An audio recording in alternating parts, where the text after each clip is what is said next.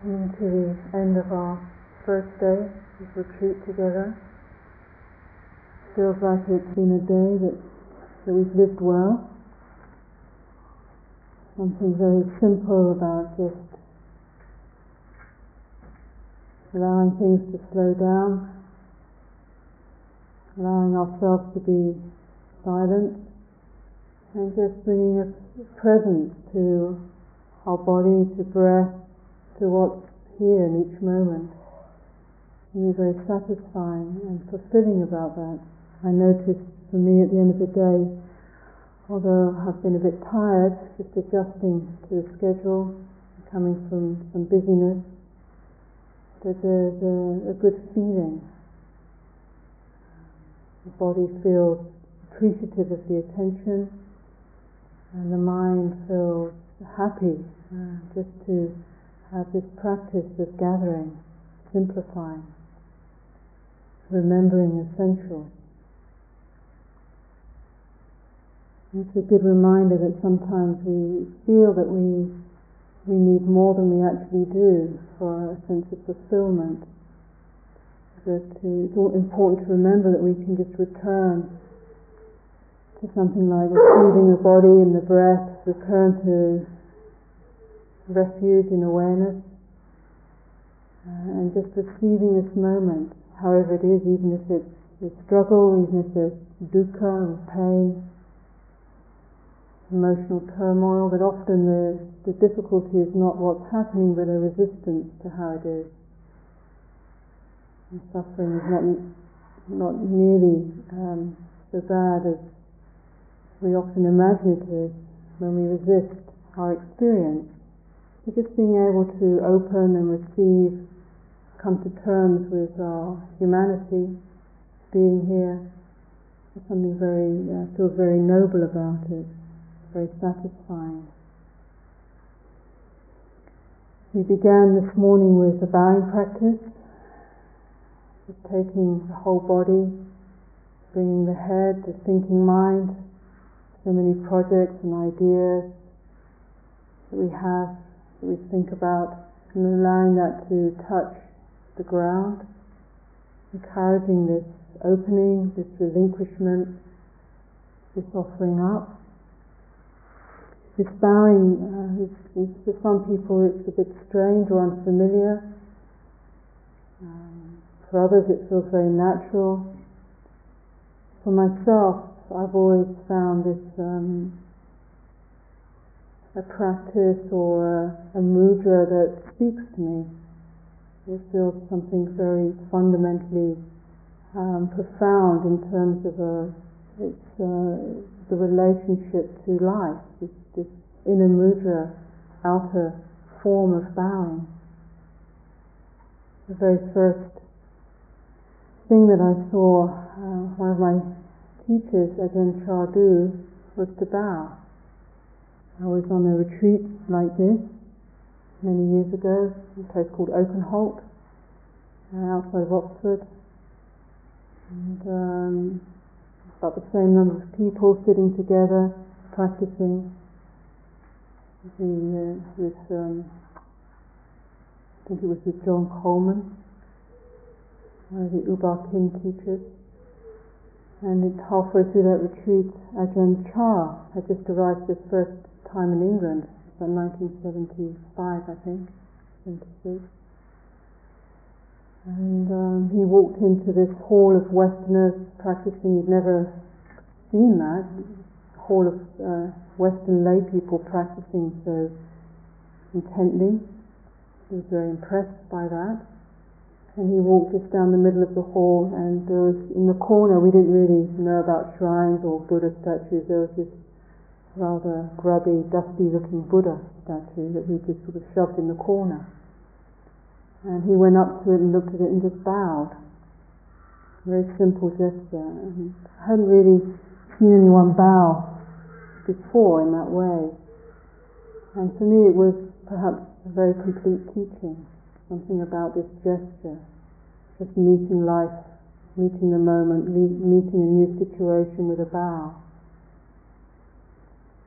We can't always bow in our daily life, but we can inwardly hold that inner mudra of being willing to just, in the bow is just an opening, being willing to just open into what this moment is about, what is here now, whether it's peaceful and wonderful, with friends, lovely situation, lovely weather, beautiful food, music, lovely conversation, connection. It's an easy thing to bow into, to receive, to open, to melt with. It's more difficult when we meet situations where there's anger, resistance, blame, conflict, something we feel shouldn't be here, something that's happened that we don't want to have happened. Or natural feelings, and we resist the way life presents things to us sometimes which we don't like. And that's more challenging. Can we open to that? Can we receive that? Can we connect with that experience?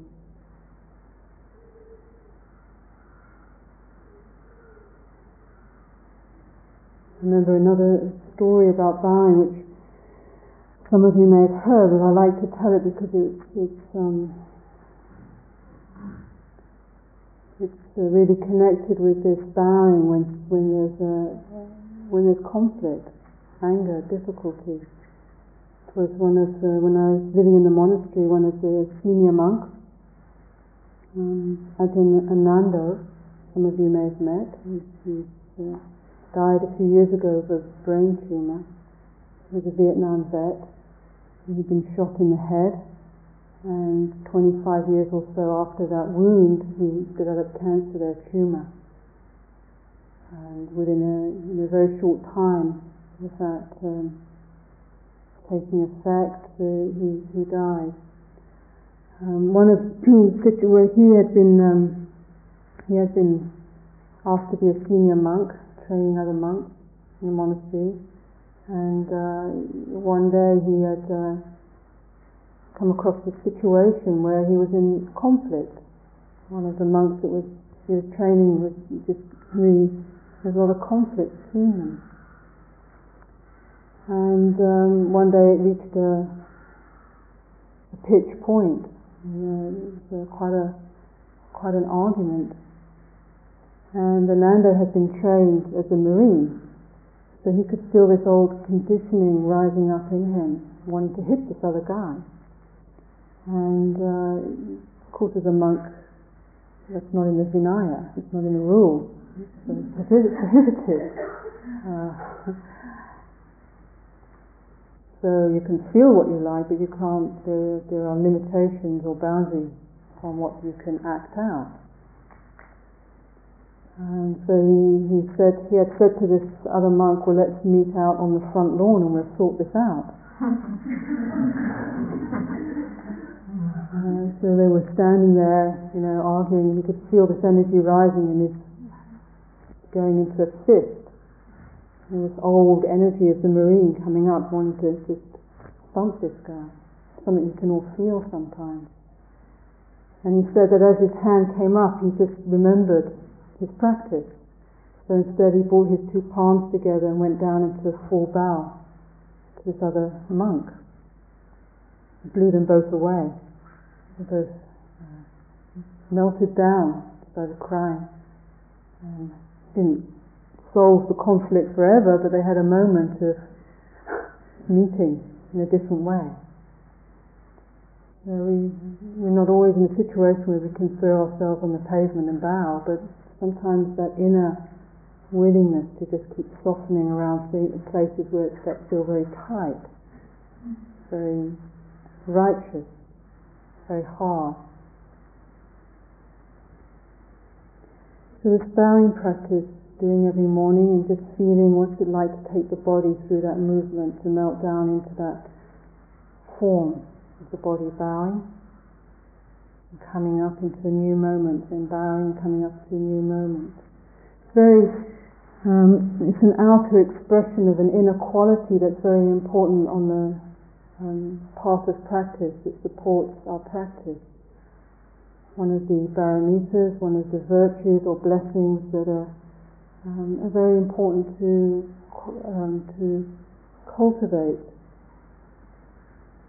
Not a virtue that's often taught very praisingly in our society. That is the quality of renunciation, of being able to put things down, of being able to say, no, I don't need to go here, I don't need to pick this up, I don't need to follow this, I don't need to have this.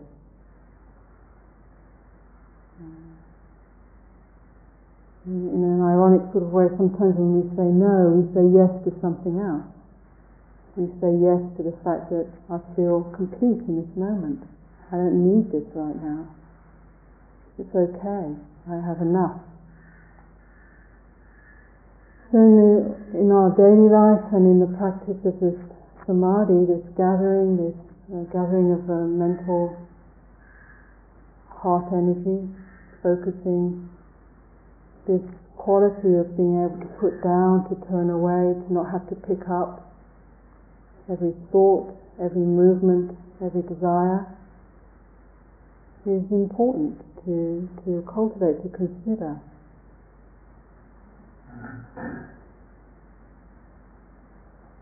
Even in the story of the life story of the Buddha and his path, which we can see as an archetype in some ways, or we can see as literally true, or historically true maybe, or a myth, however we like to see it, it's a story to us in many ways.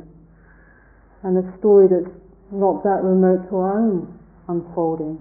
Each aspect of the Buddha's life, we can see resonances in some ways with our own path, our own practice, our own inquiry. And certainly there was a point in his journey where there was a very profound sense of renunciation, leaving one thing for the sake of picking up something else, leaving his home for the sake of inquiring and growing into another potential dimension of his being that wasn't possible in the situation or the environment he was within. Coming to retreat is a bit like that movement, not so radical as the movement that the Buddha made, leaving the palace, leaving the family, leaving the tribe, walking away, not out of hatred, but out of a desire, an aspiration to inquire more deeply. Coming on retreat, there's that similar movement, moving away from the familiar, from that which is comfortable. And the journey, in a broader sense of the word, sometimes the journey of awakening takes us into places that are uncomfortable, away from the familiar, away from that which is territory that we know, are sure of. In the archetype of the Buddha story, he went to the forest. He went to the place where it wasn't inhabited by humans so much. Maybe sages or ascetics. In the story of Jesus, he went to the desert. These are, in a way, symbols of the kind of places we go to at the edge of new unfoldings, new growth, new possibility. There's a renunciation, there's something that's been let go of, a door that maybe has even closed. We don't quite know what will open. We may be in the desert or in the forest, but this movement has happened, this relinquishment, putting down. It's not an easy territory to negotiate. But as we can go through that movement different times of our life, and even more momentarily, as we practice it in a more subtle way in our meditative life, we can get to learn to trust the movement. We know that when we let go, it allows for a possibility for something else to emerge. Perhaps can't emerge when we're holding on to what we feel is our comfort or our limitations. This renunciation, this is not just, sometimes it sounds like life denying, you have to give everything up. You just eat bean sprouts and wear a rag, don't have a bank account, don't have any wealth. We can interpret it in a very literal and simplistic way, but in fact it's much more subtle than that. Even if one has a bowl and a robe and leaves a renunciant life, there's still all sorts of other things that one can become attached to, with status and one's place, one's power, one's comfort. It's just natural, that happens. So it's not necessarily that outer renunciation can help us more inwardly hold that inner simplicity. It's not necessarily equates that because one maybe has possessions, family, wealth, that one can't also practice this inner mudra.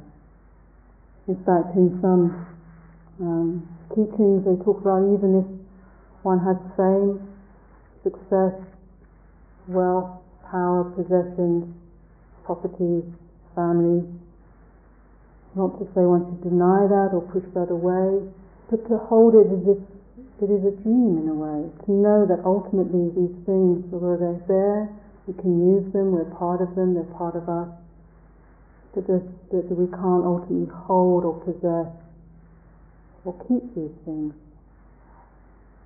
We can hold that inner perspective. It keeps us with the heart of Dharma. So to put down, to carry this quality of renunciation, to contemplate it in our daily lives and also in our meditation when we come to sit here cultivating Samadhi, learning to put down something for the sake of picking up others. In the classical rendition of the Satipatthana Sutta, the Buddha's teaching on mindfulness, he talks about going to a place to practice that's secluded and putting down grief and hankering for the world. Just learning to put that down. There's something in our minds sometimes where we feel if we're not busy worrying and thinking about things, then we're not doing our duty somehow. We should be sitting here worrying about our families or our society, our work, what's happening to the world around us, and these are important things to be concerned about. There's plenty to worry about nowadays in the globe. But sometimes worrying heedlessly or worrying unconsciously is not the most healthy relationship to have to the world around us. Becoming grief-stricken and overwhelmed with anxiety, unconscious habits of worry, not being able to put down anything. So this training of Samadhi is in a way, so we've been encouraging a relaxation, an opening, a softening. It's always balanced with a certain quality of application or attentiveness or focus. So there is an edge to it. So there is a sort of an aspect to it that demands, I hate to use the word discipline because we have so many negative connotations with that, but demands a certain kind of focus. And part of that is this ability to just put things down, to let things be, to allow the mind to turn from its occupations, from its proliferations, from its worries, from its concerns, from its projects and ambitions.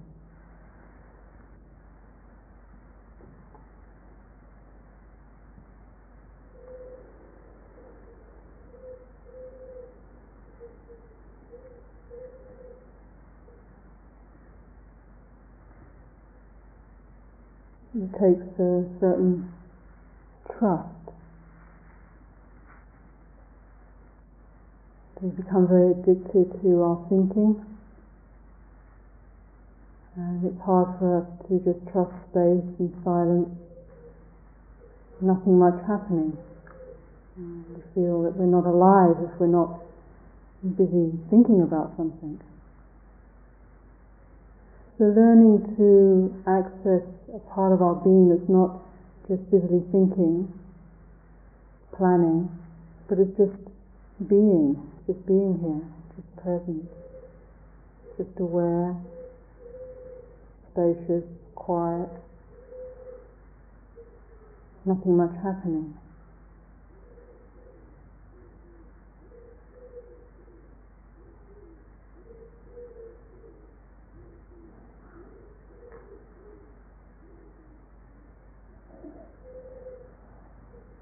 And picking up, putting things down, putting some things down and picking up other things consciously. What do we pick up in this training of Samadhi, this aspect of the path, cultivation of meditation? Being able to pick up our energy, our effort, which is connected very much with desire, where we want to go. Sometimes, again, our desire is very unconscious. We tend to get pulled around by what we think we want and what we think we don't want in a very unconscious way. I want to go for a cup of tea, and the next thing we're pulled over there. We were going to the walking path, and then the next thing we're at the tea, and then the next thing we wander off somewhere else. There's always this kind of unconscious, sometimes movement pushing us and pulling us. And it's not that that energy is a negative energy or something we need to crush. We need that energy, but sometimes we don't focus it in a way that can support well-being and support our aspirations. So learning to recognize desire or movement or energy, and where is it moving us? Where does it move us? Is it very driven? We often associate our aspiration or energy, body, our desire, body is often very driven. I know I can get very driven by things that have to happen, things that I need to do, projects that I need to get going. And you can get into a state where one's either driven or collapsed. You get driven for a while, you go through the day, and then at the end of the day, or when something is done, you just collapse. Find your energy body just collapses into a heap, goes into dullness, into negativity, into self-doubt and worry. So can we find a balance? Can we find a way of working with our energy where there's some middle ground, some consciousness, some sustainability, some way that it can focus in a way that can support our aspirations?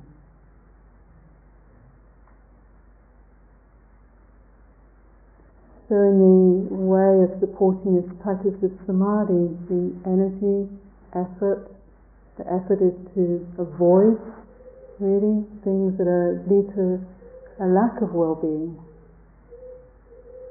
Learning how to, similar to this renunciation, learning how to avoid that which leaks our energy away, disperses us, or creates a negative sense of self. Learning to turn away, learning to avoid that. And in the mind, learning not to habitually follow negative thought patterns. Perhaps sometimes we don't have the power just to turn away, they just have so much momentum, but just being able to recognize them more clearly and realizing there's a space here. Maybe I'm sitting here feeling hopeless. This isn't working. I'm not going to be able to complete this retreat. I'm feeling resistance. It's just actually, in a way, it's just a thought pattern. It's a mind moment. It's an energy pattern. It gets projected onto the situation around, but it becomes a reality. It becomes who we are, and what motivates us, what tends to draw us in a certain direction. Learning to just see that, create space around it. Notice there's awareness around there, so that we can avoid the habitual dwelling in that which doesn't really support well-being. Learning to recognize to discern the mental states, what supports well-being, what detracts. Sometimes these patterns are so deep, we're in them, we don't even see them, but sometimes we can just see the edges of them. And we're not necessarily following them, we're just containing, we're just holding them, we're just creating space and awareness, we're receiving them in a different way.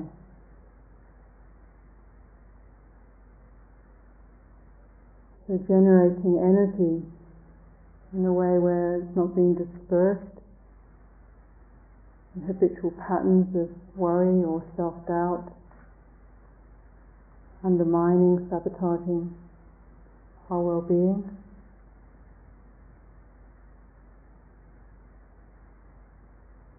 Learning to connect. Today we're doing something very simple, generating energy around something that's very natural, very peaceful, very soothing. It's working with breath. We're learning to connect, to bring attention to that which is wholesome, which is blameless, childlike almost. Takes a humble and patient mind to be with the breath. You can feel, no, this is too simple a practice.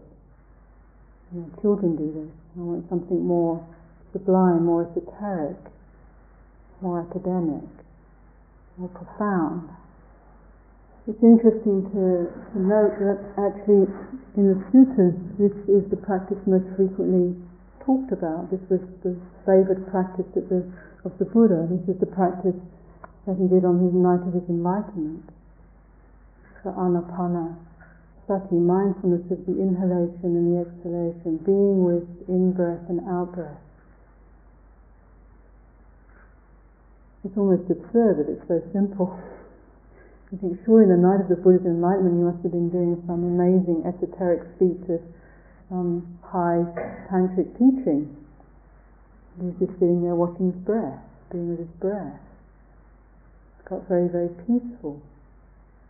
Allowed the breath, allowed the energy, aspiration, focus, the attention to gather around something very soothing, very calming, very grounding, with the breath.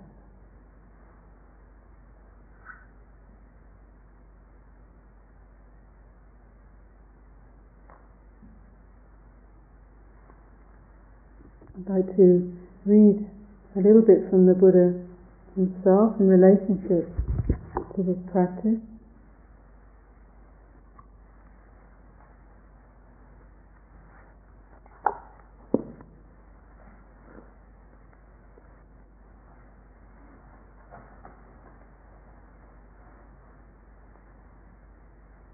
There is a case where a monk, having gone to the wilderness, to the shade of a tree, or to an empty building, sits down, folding his legs crosswise, holding his body erect, and setting mindfulness to the fore.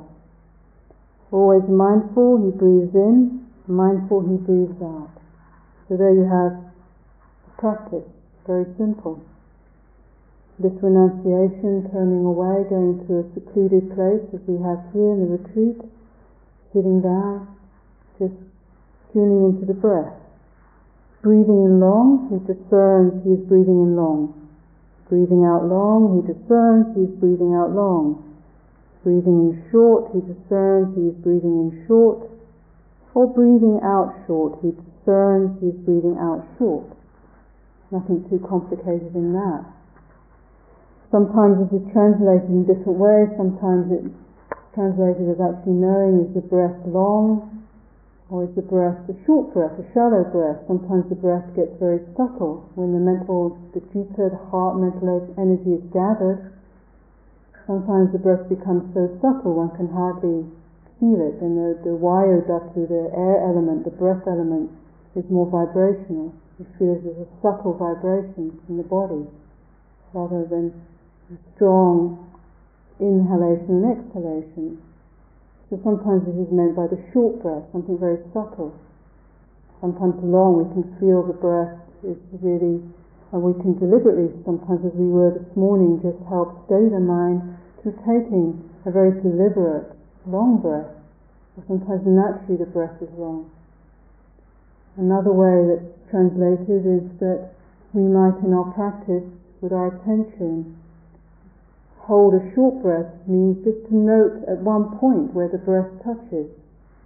Maybe in the abdomen, maybe the chest, maybe a subtle sensation at the nostril. The breath might be long or short, but we hold a short range of focus.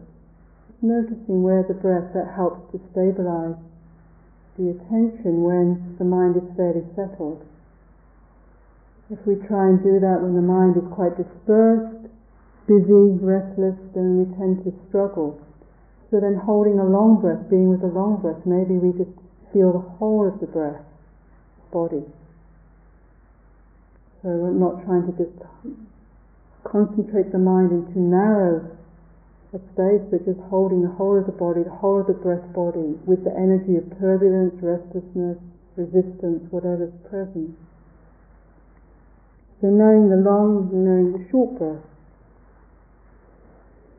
Training oneself to breathe in sensitive to the entire body and to breathe out sensitive to the entire body. Breathing in calming bodily fabrication. Here he uses translation for sankhara, which means patterning, calming the body's habits, patterning that we experience. To breathe out calming body patterning. So here there's never any mention in the sutras of when being with breath that it's disassociated from being with body. The two are always together, being with body, being with breath. And using the breath, allowing the focus around the breath to calm, to suffuse, to awaken, enliven, become sensitive within the body. The body is becoming sensitized, more sensitive to this body. Training oneself, breathing in sensitive to rapture. We use this word piti, translates rapture, which can also mean ease, peacefulness, joyfulness, sensitive to rapture. Trains in, breathing in sensitive to pleasure, breathing out sensitive to pleasure. So in this meditation of Samadhi, it's really about learning to access that which is pleasant, that which is well-being, that which is joyful, not dependent upon one of the five senses that we usually depend on to stimulate us in a pleasant way. Pleasant taste or sound or sight or smell or thought. These thoughts of thinking mind, having lucid and subtle thoughts. Here with the body, it's the access to well-being, to pleasure, to a sense of ease is actually within the body itself. It's connected to the body awareness itself. It's connected to bringing attention into the body, being with body. I think this can't be emphasized enough when we, as meditators, because we have, I think, such tendencies in the West to be so disembodied, so unat ease in our bodies, so dislocated and disassociated from our body experience, and for all sorts of psychological reasons. But this practice is really, and then sometimes we can pick up meditation practice and get these notions of non-attachment and re-emphasize a split that's already there. And we find it uncomfortable to be with feeling, to be with body. But there's nowhere in the sutras that it mentions splitting away from the body. Just a lot of this practice of being with breath is very body-based, and actually using the body as a base of pleasure. Of this word piti, which means to feel joy. The mind and body, when they're unified through the breath, working with the breath, mind suffuses, rather than the mental energy being so distracted, dispersed, it begins to integrate and connect and be filled with body, body with mind. The breath is the bridge, and the experience is ease, peace, joy, fullness, energetic fullness. So this is a practice of healing, of filling Sometimes in the sutras they use the word drenched, being drenched, being filled with, saturated, diffused. These kind of words give you a feeling for this experience of samadhi.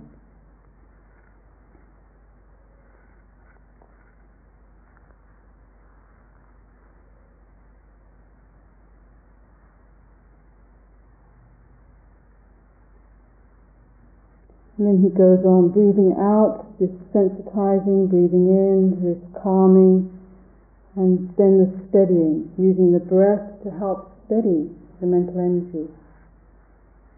Training oneself, breathing in, focusing on impermanence, breathing out, focusing on impermanence.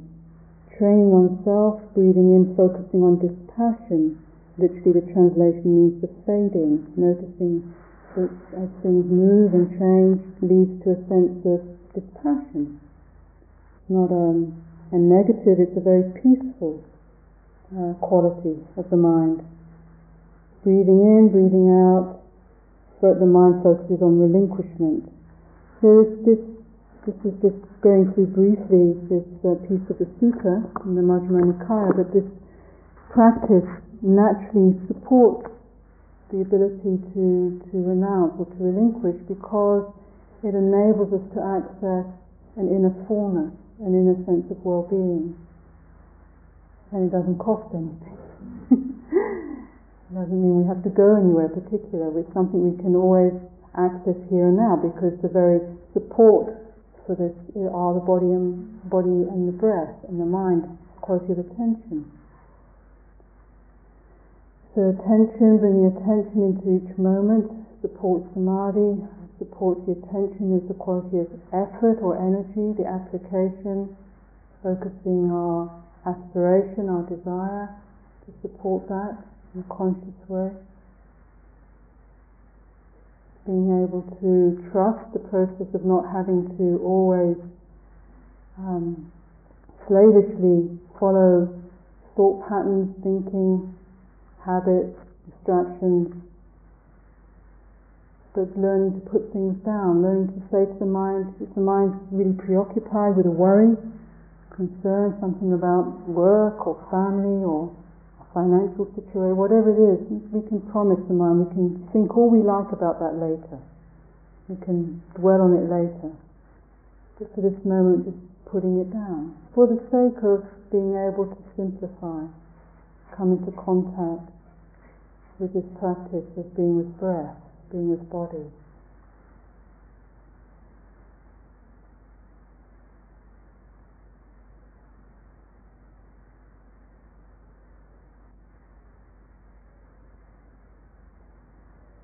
There's a story to finish with from the Buddha's life again, which is useful to reflect on in terms of how it speaks to us in our practice, in our life.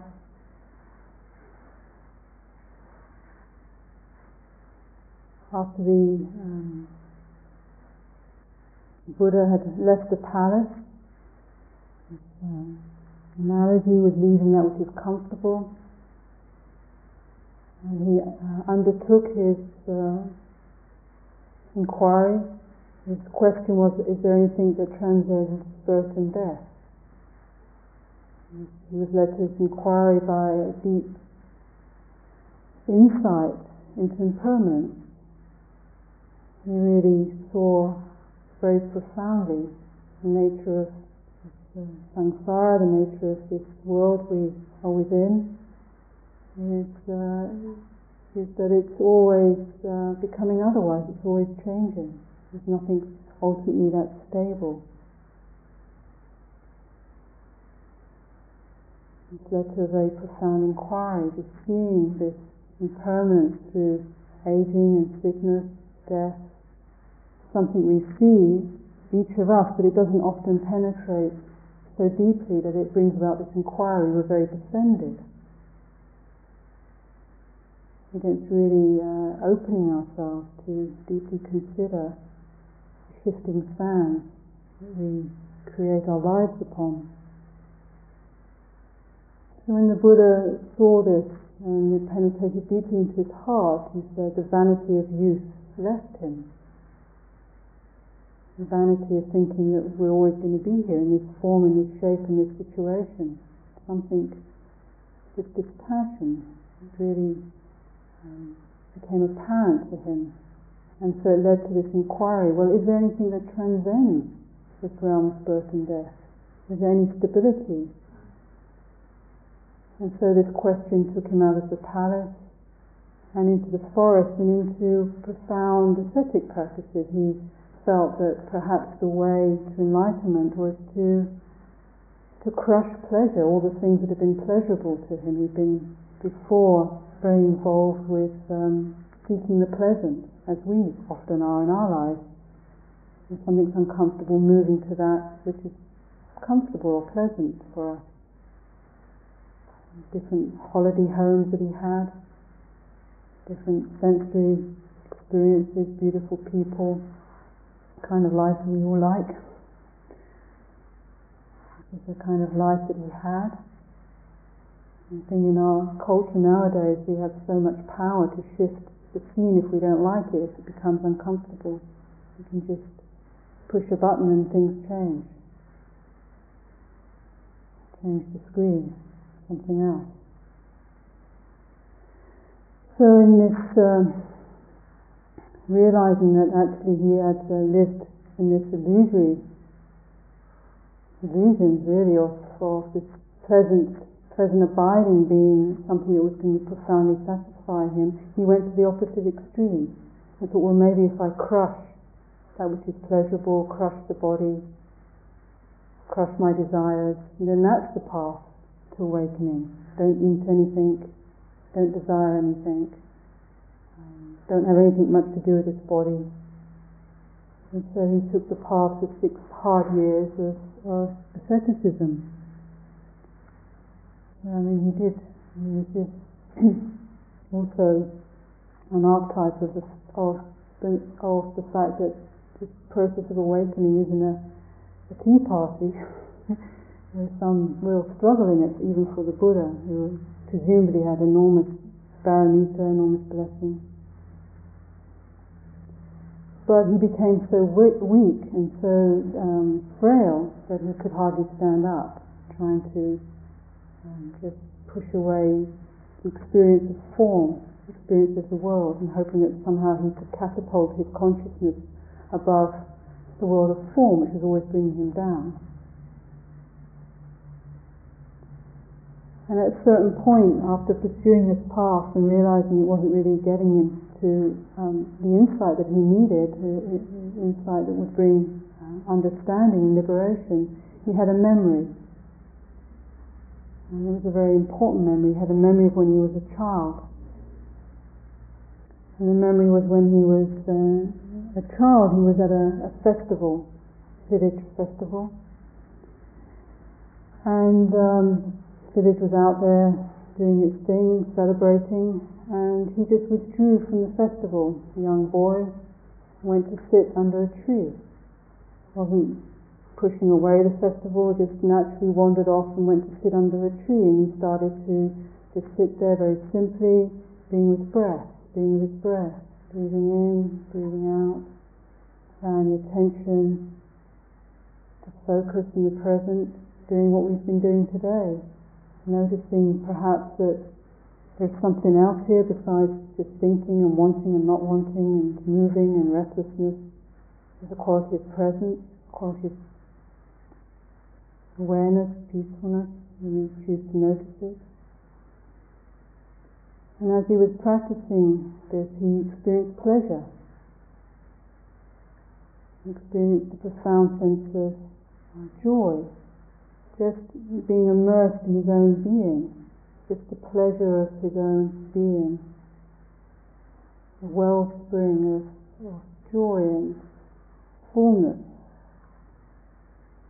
And he thought to himself, this is a pleasure that one doesn't need to be afraid of. This is a pleasure that leads one on in a way that is wholesome, that is conducive to well-being, that's conducive to enlightenment, conducive to awakening. It's not a pleasure that leads to despair or disappointment, disenchantment.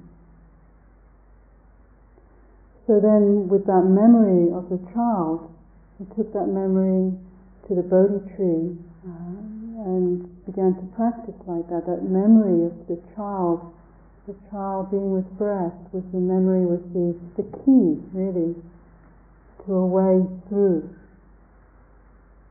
from the extremes of just getting distracted and lost, or the extreme of struggle and denial and repression. This is a very useful, I think, image for us, the image of the child, the mind, the heart of the child, something very open, something very receptive, something just able to be here with how it is in this moment, with each breath, breathing in and breathing out.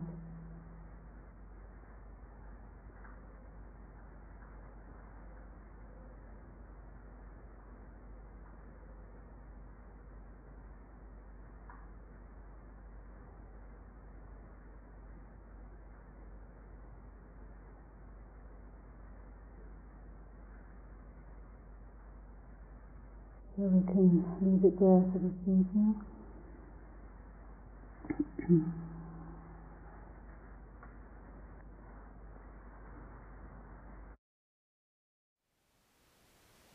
Thank you for listening. To learn how you can support the teachers and Dharma Seed, please visit dharmaseed.org/donate.